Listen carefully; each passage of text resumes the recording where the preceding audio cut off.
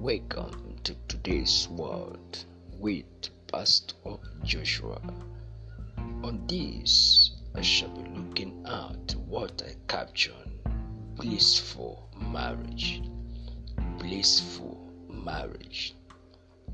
I want to get close to your radio as you get some point I'm about to mention to marriage.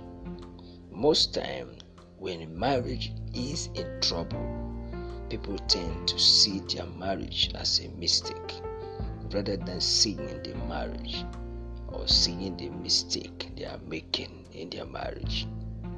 At this point, they regret marrying their wives or husband, begin to think of a new partner. Imagine marrying their ex or fantasizing a marriage without issue. Some even divorce or remarry and later wish they had remained in their first spouse, as they find greater trouble in the new spouse. This is because the first marriage was not a mistake and the mistake has not been discovered yet. So you can remarry as many times as you like.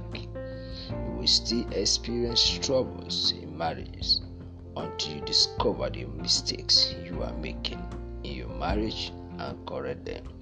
So divorce or separation is not a solution to consider when you are having trouble or problems with your marriage.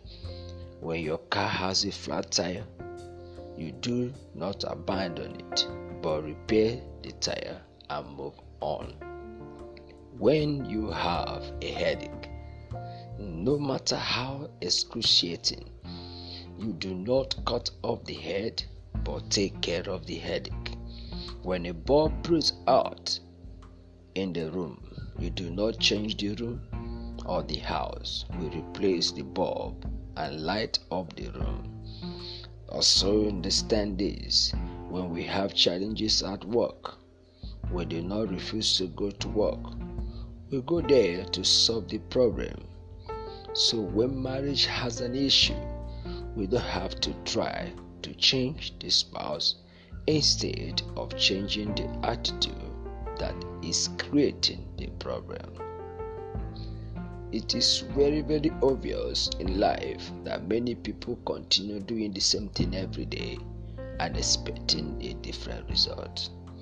If you do the same thing with A and you get the same result, if you try it with B, you will quite get the same result.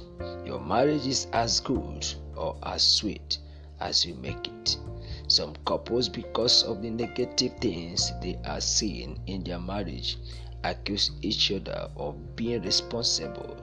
They point accusing finger at each other for being responsible. Some even say many bad things about your spouse, even calling him or her names.